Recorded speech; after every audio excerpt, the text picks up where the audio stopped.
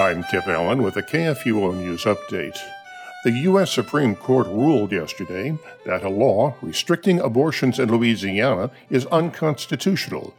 In a landmark decision, the justices said a law requiring that doctors who provide abortions have the right to admit patients at a local hospital placed an undue burden on women. Chief Justice John Roberts joined liberal justices in the 5-4 decision in a blow to pro-life groups. This was the first major abortion case ruling from the Supreme Court during the Trump presidency.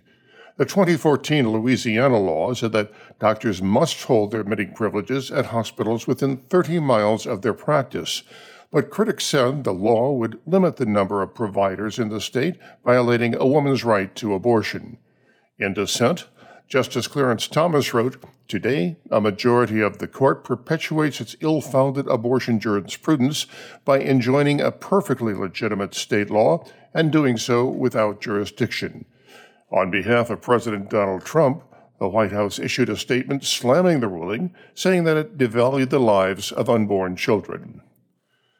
A Missouri Planned Parenthood facility in St. Louis, described as one of the worst abortion facilities in the country for women's safety, will be allowed to remain open for another year. The Missouri Department of Health and Senior Services was forced to renew the St. Louis abortion facility's license last week because of a ruling in May. During the weekend, Governor Mike Parsons and Attorney General Eric Schmidt said the state will not appeal the ruling, this according to the St. Louis Post-Dispatch.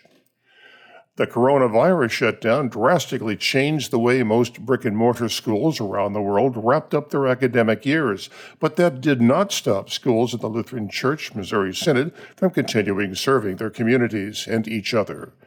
Heartland Lutheran High School in Grand Island, Nebraska, held its last day on campus on March the 12th as the school transitioned from class-based instruction to school at home.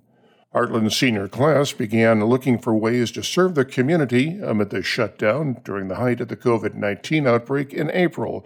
Grand Island was one of Nebraska's virus hotspots, recording the highest number of confirmed cases in the state. With support of Heartland principal Timothy Leach, the students organized a food drive for families in need. In addition to collecting more than 12,000 non-perishable grocery items, the students also received some $11,000 in donations. The cash and approximately 3/4 of the grocery items were donated to the United Way's Food for Thought program, which hosts a backpack drive and provides food for 200 families a week during the summer months. This has been a KFUO News Update.